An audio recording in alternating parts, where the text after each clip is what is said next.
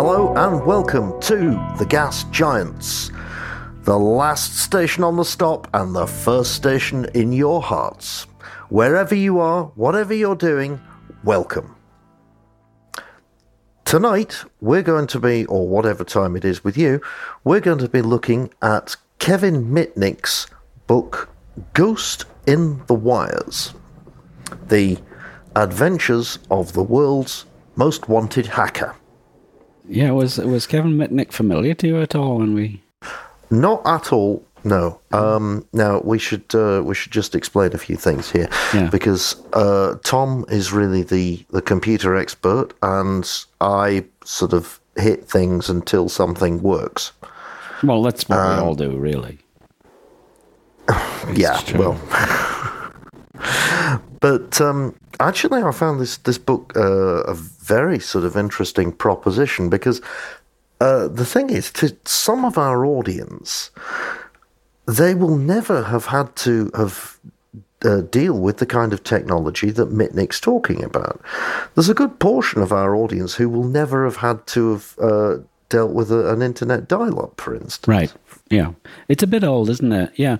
It covers quite a few years, though. But going back all the way to when, dial telephones and then and multi-tone dialing and playing around with telephone networks by making noises into them, all that kind of stuff. Yeah, it's a bit old, isn't it? Yeah. Do you think we have young enough audience like that? I guess some people maybe. According to the analytics on Spotify, we actually do have some younger audience members. You are also welcome. Yeah. And also, I don't know which medium you're all listening to this on.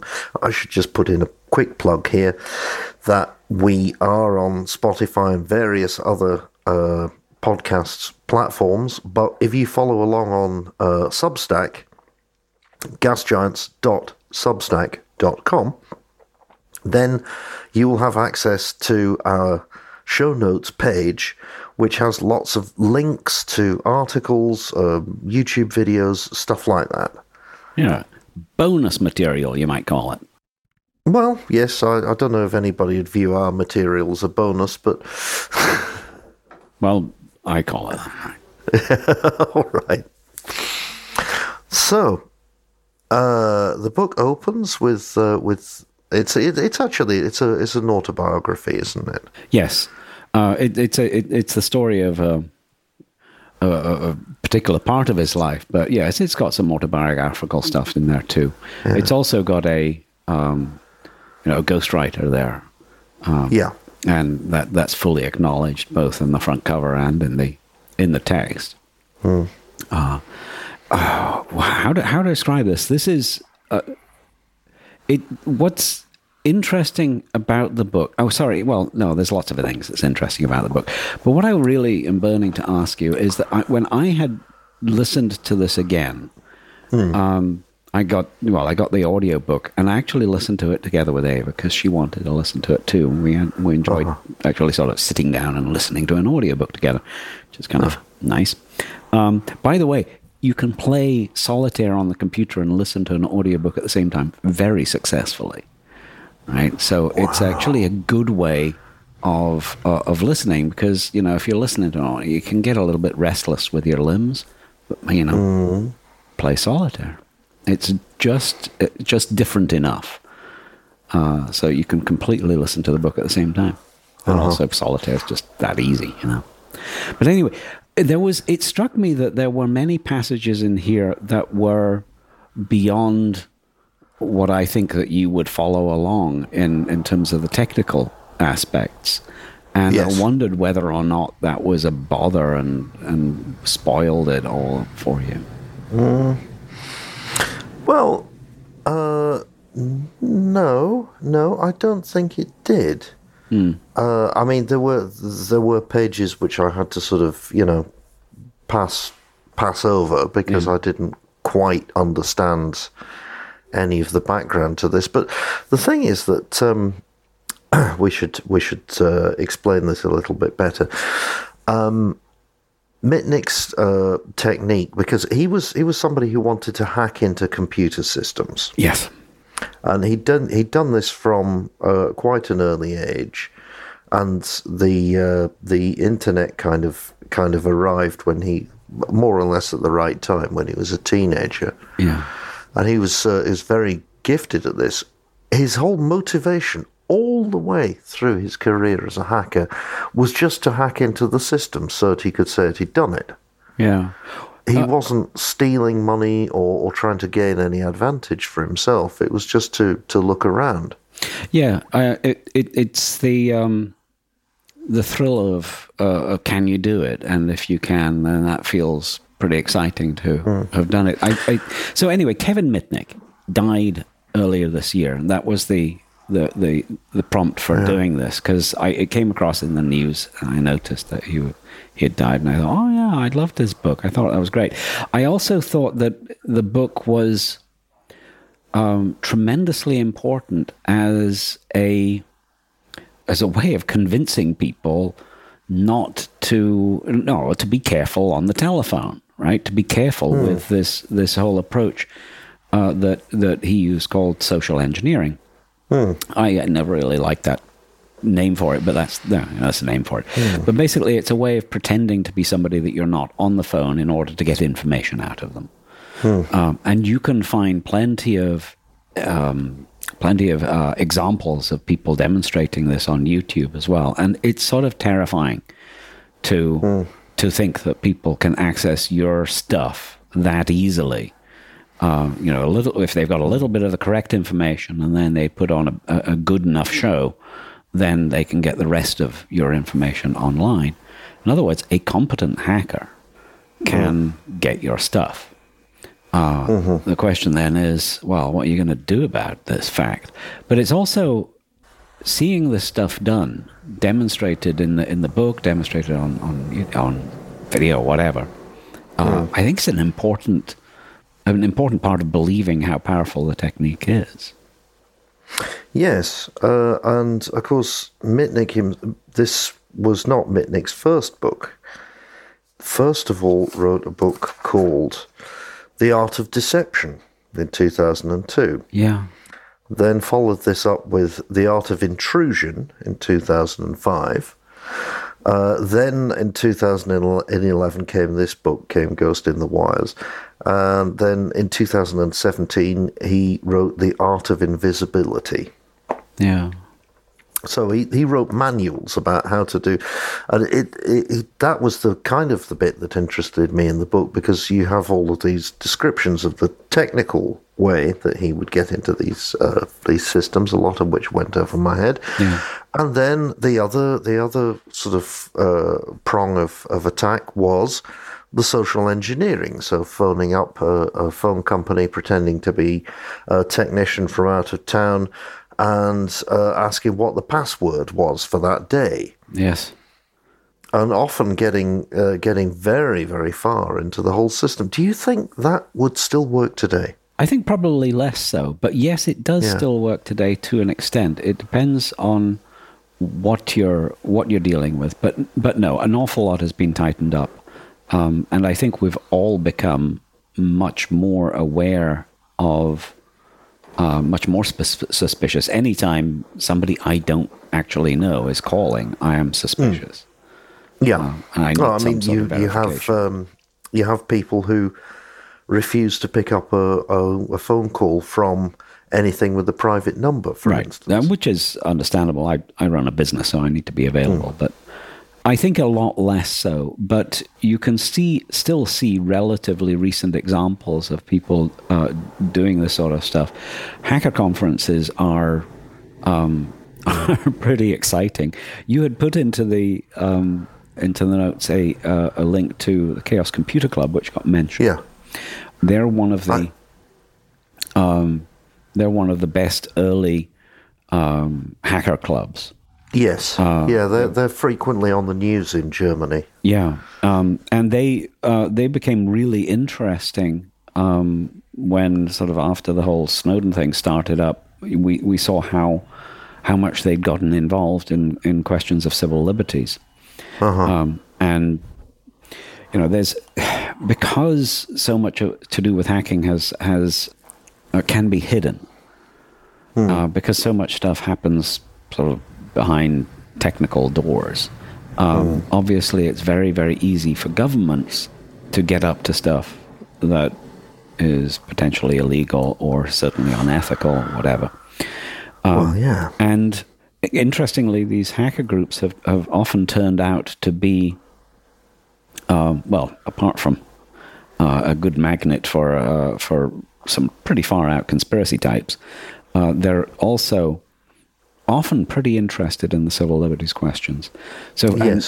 So when the Snowden stuff started to be published, I started watching the videos from the Chaos Computer Club's annual conference online. And some of them are just hacker stuff and absolutely tremendous. One of them I remember very, very well was a sort of a reverse engineering of the data to do with Volkswagen's scam regarding... the emissions control thing. Yeah, scam regarding clean diesel. Which is, thinking back on it, it's sort of like a magnificent idea. Obviously, any engineer that understands diesel engines knows that clean diesel doesn't exist. It's like clean coal or something. We know that's a contradiction in terms, and going in detail to figure out the sort of reverse engineered process that Volkswagen had used to scam American emissions testing. Just a really quality work, and it's thrilling to see these guys do this kind of work because they seem like very ethical people. I guess a bit like Kevin Mitnick. I mean, all I know about him is what he's said about himself, but I guess that's trustworthy. But he's they're putting so much effort into figuring things out. Mostly for their own, it seems, for their own entertainment. Just the sheer interest of it all, and then sometimes, in these cases, publishing it so that others can learn. Well, that's one of the things that I suppose drove me on with this book was the fact that about halfway through the book, he realizes that the police are coming for him, and he has to get out quick. Yeah, and he goes to Denver, having picked the location out more or less at random, and very cleverly manages to fake himself a whole load of documents, birth certificates, driving licenses, everything, and actually starts a completely new life with a new identity, and cuts himself off largely from everybody who knew him, apart from very, very careful sort of coded contacts, and gets himself a job and starts this whole lifestyle, and for no money at all. It's like he's had to make this huge change in his life just because of something that amused him. Yes, and it turns out, it seems, he does this several times. He manages. Yeah. The story of Kevin Mitnick, somebody who gets enthralled with he gets enthralled with hacking telephone networks and computers and computer networks, and is extraordinarily skilled at it. Yeah. It's a little hard to quite pin down exactly what's so good about him. I think one thing is that he's got a very, very bizarre memory, capability to remember details of what's gone before, a very good sort of sense for how everybody else does their work. I guess he spends huge numbers of hours breaking into things, you get to see how they do things.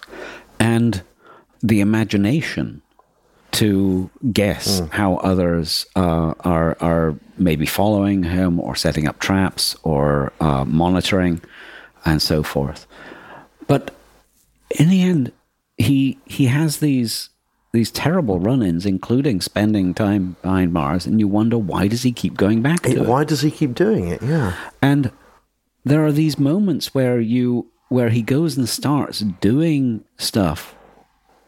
He tells the story about how he started a project of trying to get such and such a piece of source code source code for a cell phone.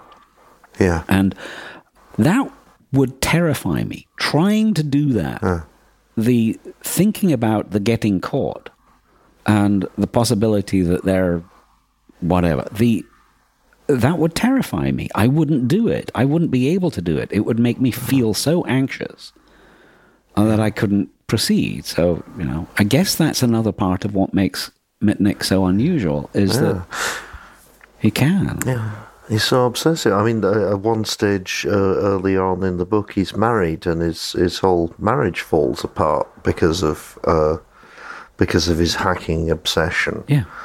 And there's, it has this sort of almost addictive side to it that you start to think, well, is there anything that this guy won't sacrifice? Yes. For this thrill of breaking into things? Yeah, that's exactly what I thought about it. Which is very strange, really. Yeah, you really start to feel. And of course, he's not alone either, because he does actually come into contact with a network of people and friends, one of whom turns out later to be an FBI informant. But all of these people also have exactly this same problem. Yeah, more or less. Yeah, they do. I mean, yes, I think the word addiction is sort of almost better than obsession. Yeah. There's compulsion, maybe. Yeah, maybe. But there's what is it what's the reward for him? There's obviously something to do with a thrill of doing something very, very dangerous. And he just keeps getting more interested the more dangerous it gets. That's not something that he explains explicitly, but that's certainly the way it appears. The thing is, he comes across as actually a very normal guy. When he's in Denver working in this lawyer's office, he just has a very sort of humdrum kind of life, and he's actually sort of enjoying it. So he says. It is interesting, okay. Yeah. Yeah, I mean, I don't know quite what to make of that. I mean, the book, from a literary point of view, do you have any comments? I got a little bit annoyed by the exclamation marks. Mm-hmm. I have exclamation marks, I think, is something that should be used very, very sparingly. I've noticed only recently that you do have some rather particular thoughts about punctuation in general. Yes, well, yeah, and, it should, your prose should flow. It should be how you speak. It shouldn't be like an instruction manual. Exclamation marks are often there to dig you in the ribs and tell you that it's time to laugh. And they can be a little bit clumsy if overused. Mm-hmm. I had this sense of the ghostwriter, especially at the close of chapters, which sort of bothered me a bit. And I started to feel like this was almost an exculpatory effort. He's trying to, obviously you're writing your own life story. On the one hand, so maybe I'm not being fair here, because on the one hand, he's really showing himself as being, right, in some respects, kind of stupid and behaving quite unfairly towards the people that love him most. And then talking also about how he feels terribly bad about that, and but then he keeps on going back and doing it. Yeah, exactly. Just a word to the prose, actually.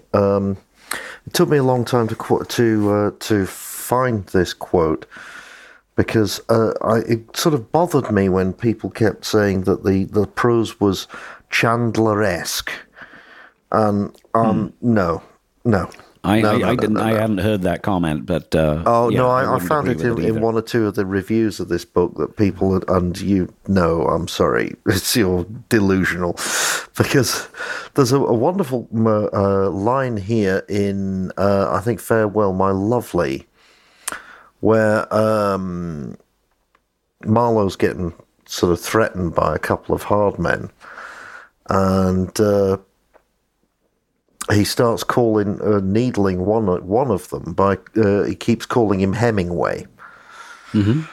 And so the big man said, now that we're all between pals and no ladies present, we really don't give so much time to why you went back up there, but this Hemingway stuff is what really has me down. It's a gag, I said, an old gag. Who is this Hemingway person at all? It's a guy that keeps saying the same thing over and over until you begin to believe it must be good.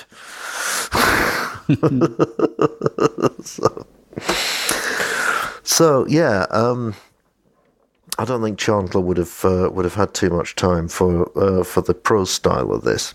No, it seemed much more sort of like a airport novel style than Chandler, you know. I mean, even Jeffrey Archer, I would say, but but it does keep you reading. I mean, it's a big book. It's my paperback copy here is 530 pages long. Yeah. And I wasn't ever tempted to stop reading it. Oh, cool. You know, it did actually. So what keep is me it? Going. What is it that's worth that effort? Then, do you think? It's kind of the curiosity. You want to know where the story's going next. Yeah. I mean, and also there's this central riddle which we've talked about, is why does he keep doing this? Yeah. There's also the ferocity with which the authorities go after him. Yeah. That's really the big story, isn't it? It takes the FBI years to nab him. And then there's the complicated legal stuff that they all have to go through, which is sort of interesting as well. And it's a really interesting question to sort of ponder why were the FBI so enormously invested in Mitnick? What was the big deal? Yeah, because as we've we've said this several times, and I think it is actually true. He never steals anything. I think it's probably true, yeah. I assume so, anyway. Yeah. I just don't have the evidence myself. Yet, they go after him with absolutely everything they have. For years. It's hard to really, say that there was any damage to anything. Yeah, there really wasn't. Except there was damage to. There were a lot of bruised egos. Yeah, certainly at the companies where he stole software. Well, when we say he stole it, I mean he did take copies, but he wasn't distributing them, and he wasn't making money off of them. No, making money off of making those copies, but he did definitely break laws while taking those copies. But then it turns out he didn't do very much with them. He just wanted to be able to. It was anyway. But back to the point. I think there are a few things involved in why the FBI invested so much in Mitnick, and one clue is actually mentioned early on is that with the first trouble that he was getting into, the law wasn't actually on the books yet about these particular kinds of break-ins. So if you're right, so the clue there is that these are new kinds of laws for new kinds of crimes. So hacking into somebody's computers and accessing anything on those computers, or just accessing the computers themselves, that only became a crime around the time that Mitnick was doing these activities earlier on, and I think that this was during the time that he was still minor. So it's, the time that he was still being dealt with as a juvenile criminal. So in that situation, you've got to think that the law enforcement is in the process of gearing up. So they don't yet know how to investigate and prosecute these crimes. There's a lot of technical computer stuff, a lot of technical legal stuff that they're going to have to become skilled at in order to make it all work. And I think that the other aspect of, so they weren't that great at it. So that's one part of it. He was just a lot better at being a criminal than they were at being crime stoppers or policemen, let's say. The other part of it is that since this was fairly new, and since Mitnick at a certain point actually got in the news, in other words, got some real public notice, he became somebody that they wanted to make a show out of. Yeah. So once the feds had decided that they wanted to, well, we got this new thing. It's a bit like you'd made an association here with Kim.com and the Mega Upload service. Yeah. Now, he was one of the cases, but there were many other cases where there were some really radically theatrical prosecutions, including prosecutions of minors that were going to go to prison for having copies of movies that they shouldn't have had. And the purpose of this was to frighten people. So if we can make a big show of it, then maybe we can reduce the incidence of it. And I think that this was probably another part of the motive of the FBI, is that they really wanted to get this guy because he was embarrassing them, because they couldn't catch him, and they really wanted to get him because they wanted to make a show. Then the other part is, it's this bureaucratic thing that they, once they get set on it, there are careers and to be defended and so forth, and things just get stuck. No, the whole Kim.com thing, which I've put a link to the YouTube rip of the documentary film. It's interesting in relation to this because the two cases start out very similar and then diverge sharply. Yeah. And certainly your point there about the Kim.com was a German hacker who did steal things initially. I think it was some kind of scam with phone cards. And he ended up getting a suspended sentence and actually started out his own security company, which was exactly what Mitnick did when he finally got out of jail. Right, and when his probation finally allowed him to do stuff with computers, Yeah. Kim.com had various adventures. He eventually started this site out, this file sharing site, wasn't it? Yeah. Called Mega Upload. Yeah. Where you could actually upload a lot of material. That meant that you could also actually upload a full movie. Yes. Which back then was actually an enormous file, and you couldn't. It still is an enormous file. It's probably bigger now. Yeah. The film was made in 2017. Is very, very hard to watch now because you have all of these studio heads and studio lawyers absolutely calling him every kind of name for these acts of piracy, calling, I don't know if you saw that, calling celebrities who did advertisements for Mega Upload. There's a moment when somebody calls them all like whores, basically. Yeah. And this right in the middle of the Studio Actors Guild strike makes very uncomfortable watching. I have to say. Yeah, it is funny. I mean, there's an irony here, isn't there? Copyright has been such a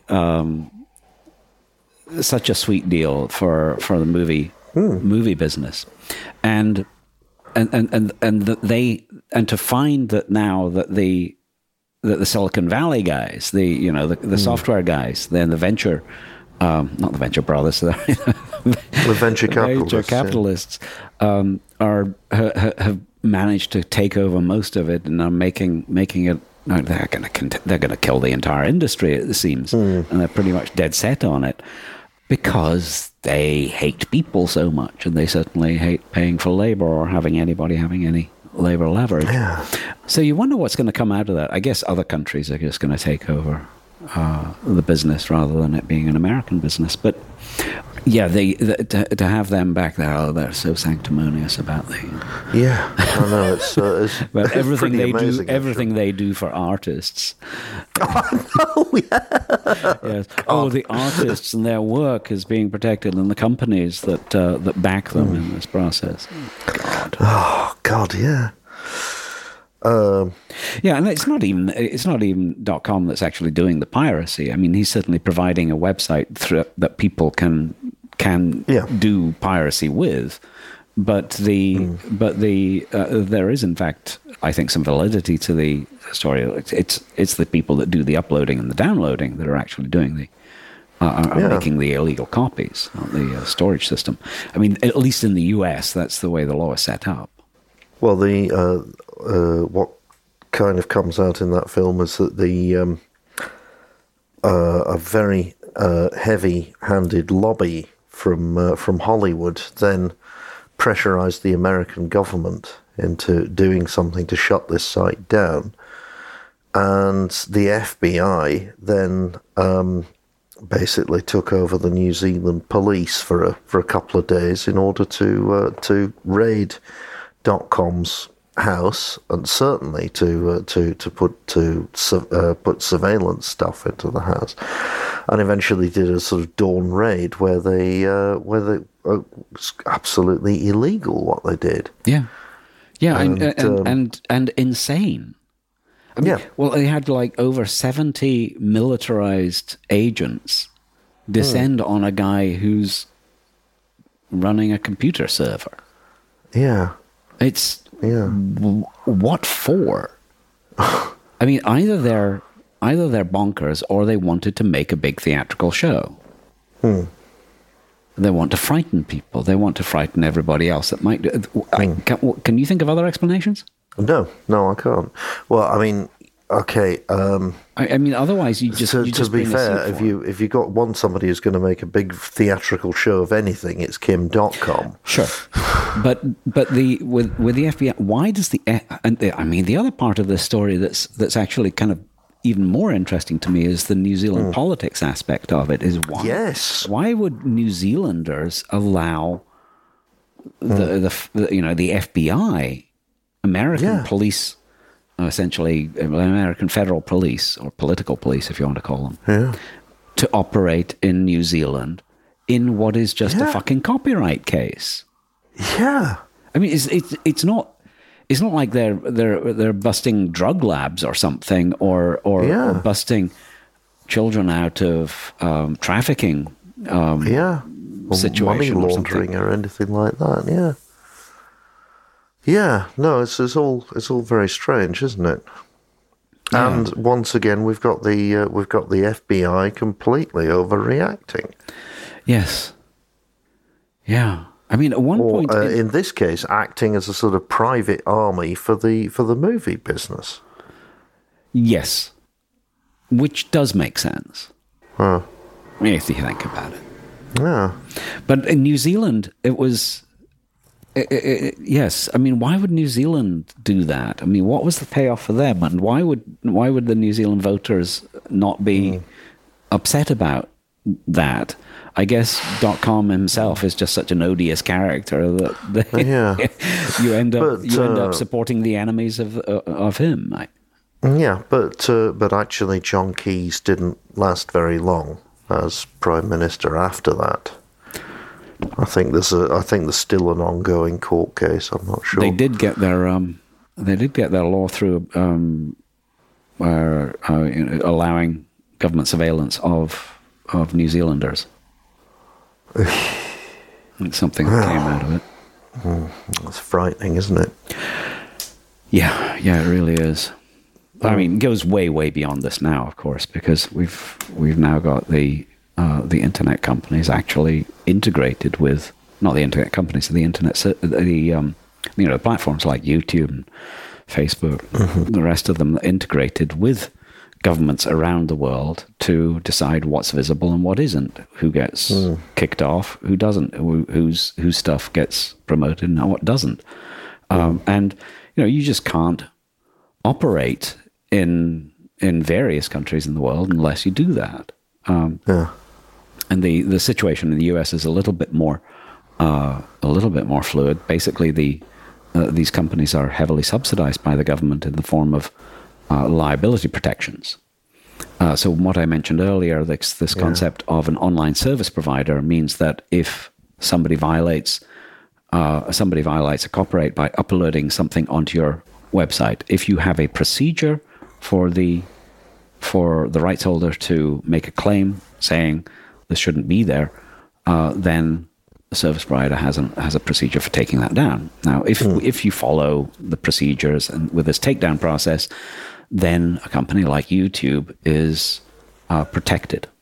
So what happened was then the government came along and said, look, if you don't sort out, I mean, this is perfectly public information. They made big theater. If you don't make a better job of editing the content on your website, then we are going to regulate. In other words, that's a threat to take these subsidies away. And I don't know if a company like YouTube, or if a business like YouTube, it's not a company, if a business like YouTube is actually going to be profitable. It's not very profitable as it is, but they have to do all these manipulations to satisfy advertisers who want to keep things looking a certain way. They don't want their advertisements on dodgy-looking content, and the other part is the government doesn't. So they're fully integrated now, and nobody seems to care. That's why I talk about those that will, happily vote for one or the other of our main parties as being the proto-fascists, because it seems to me that if we're aiming for a new regime of censorship, then that's where we're going. Yeah. Well, one of the things that came out of the .com business was him actually trying to go into politics and set up an internet party, which didn't manage to get any seats in the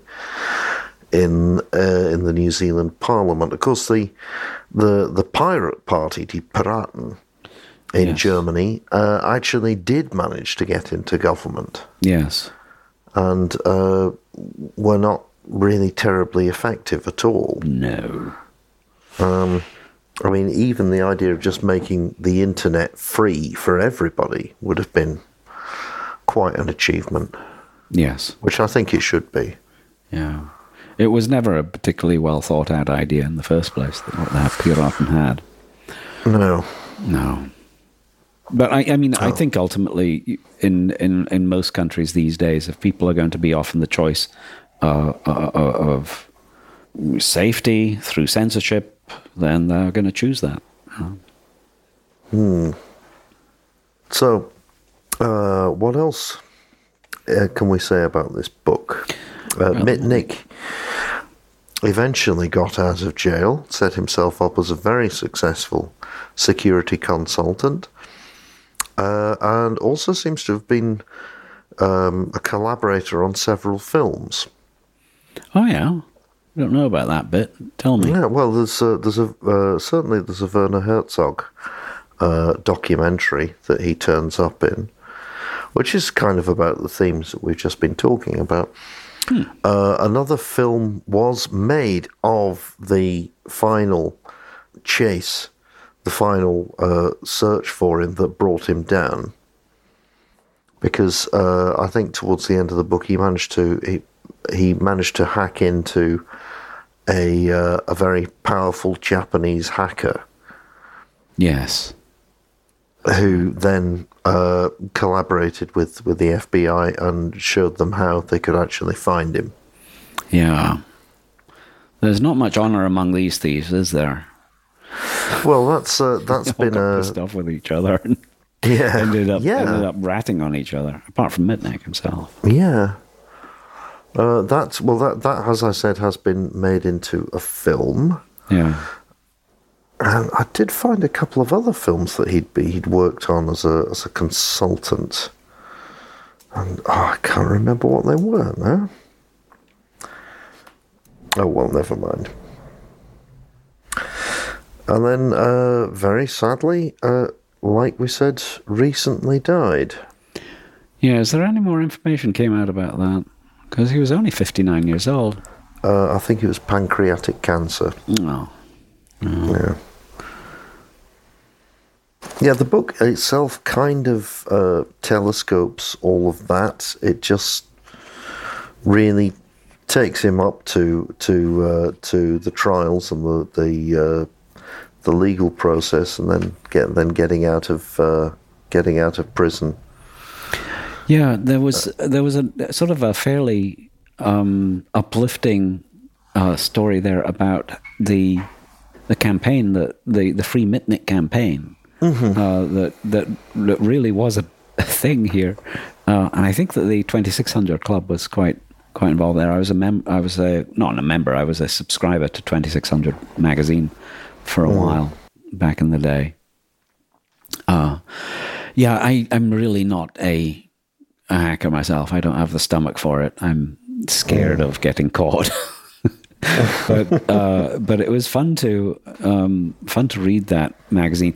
2600 magazine very nicely had every edition had a photograph of one or two public telephones from somewhere very, very weird in the world, and then had a little very small amount of story about these things. Weird telephones in very weird places. 2600 relates back to the to one of the tones that was used in signaling in telephone networks before they were fully digitized. 2600 hertz. Right. Yes, you could whistle that. If somebody was good at whistling, you could do it just with your mouth, but otherwise you could use a 2600 hertz whistle. So, and of course we have to also mention the link that Mitnick's hacker name was Condor. Yeah. Which comes from 3 Days of the Condor. Right. And I've got to tell you, Tom, that was one of my favourite films when I was a kid. I based a lot of how I dressed on Robert Redford. Uh-huh. In that, the sport coats and cowboy boots, all this kind of stuff. And the pea coat as well. That was an ever present accessory. And I actually went and bought it. I was in a second-hand DVD shop the other week in Germany, had it in my hand, brought it with me, stuck it on whilst I was doing the ironing. What a movie. Yeah? Yeah, it's brilliant. It's absolutely brilliant. And the thing is that Robert Redford actually does, at one stage in the movie, he does social engineering. He does exactly what Mitnick did. Yeah. You know, he's on the run. He's trying not to get caught by the FBI. He's also, this is obviously 1975, very early days of this kind of stuff.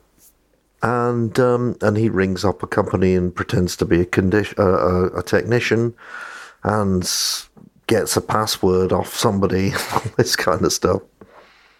It's great. It's really worth a look. I'll take a look at that, yeah, sure. Lo and Behold, is that the one you're thinking of? Yes, Lo and Behold was the Werner Herzog one. Yeah, cool. I don't know that one. Must be quite recent. No, I wasn't able to find it either, but I should track that down. He's one of several people who gets interviewed for that. Here, I'll send you a URL. There you go. See, and as quickly as that it goes, you see. And I'm not sure that's illegally there either. It's just press play and it goes. I don't know. I'm sorry. I've got nothing much left to say. I enjoyed the book very much. It's got the pace. Often, it's got the pace of a thriller. Of a spy thriller or something like that. And some really extraordinary scenes in it, like where he's being chased by a helicopter. He's running around. Is that Denver? I think it is Denver, right? Yeah, It's like the end of Goodfellas. Yeah, for a bit.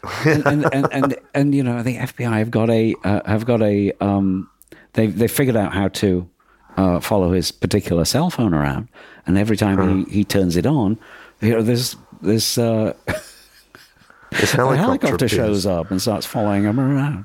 My God, it's crazy. It's amazing how long he managed to stay ahead of them, though. And also, the scene of his final arrest is pretty. That goes on for pretty much a whole chapter, doesn't it? The whole standoff with the FBI. Yeah, also there again, they treat him with a sort of violence and a viciousness that really doesn't seem appropriate. Yeah. I mean, given the nature of the crimes and what sort of threat he poses. Yeah. Also, I mean, all the solitary confinement. Yeah. It's insanity. Absolutely. I mean, solitary confinement is so punishing. He doesn't really cover it at all. But a lot of people go mad very quickly in solitary, and I don't know how it manages to get used. So I know. Sorry, I mean, what can I say? The American penal system is barbarous. I don't know how the president or anybody in this country gets to stand up and lecture the rest of the world on human rights. Yeah, I don't get that at all. Yeah, and it is a curious story, and it definitely talks about a time that probably doesn't exist quite like that anymore, but it has a lot of relevance for the time in which we're in. Yes, it's a transition period. It's the early days of network computer hacking, and the introduction of these new laws and how to monitor, also how to make your computer systems more secure. That was something. I mean, early on, people just weren't being that careful as they are now. I think it's just a good read. It's a fun book. It's a bizarre story. I mean, it goes way beyond what you would expect from a true life story, doesn't it? I mean, it's just there's stuff in there that's absolutely like a caper thriller. Okay, well, I advise all of our listeners to pick this book up and give it a go.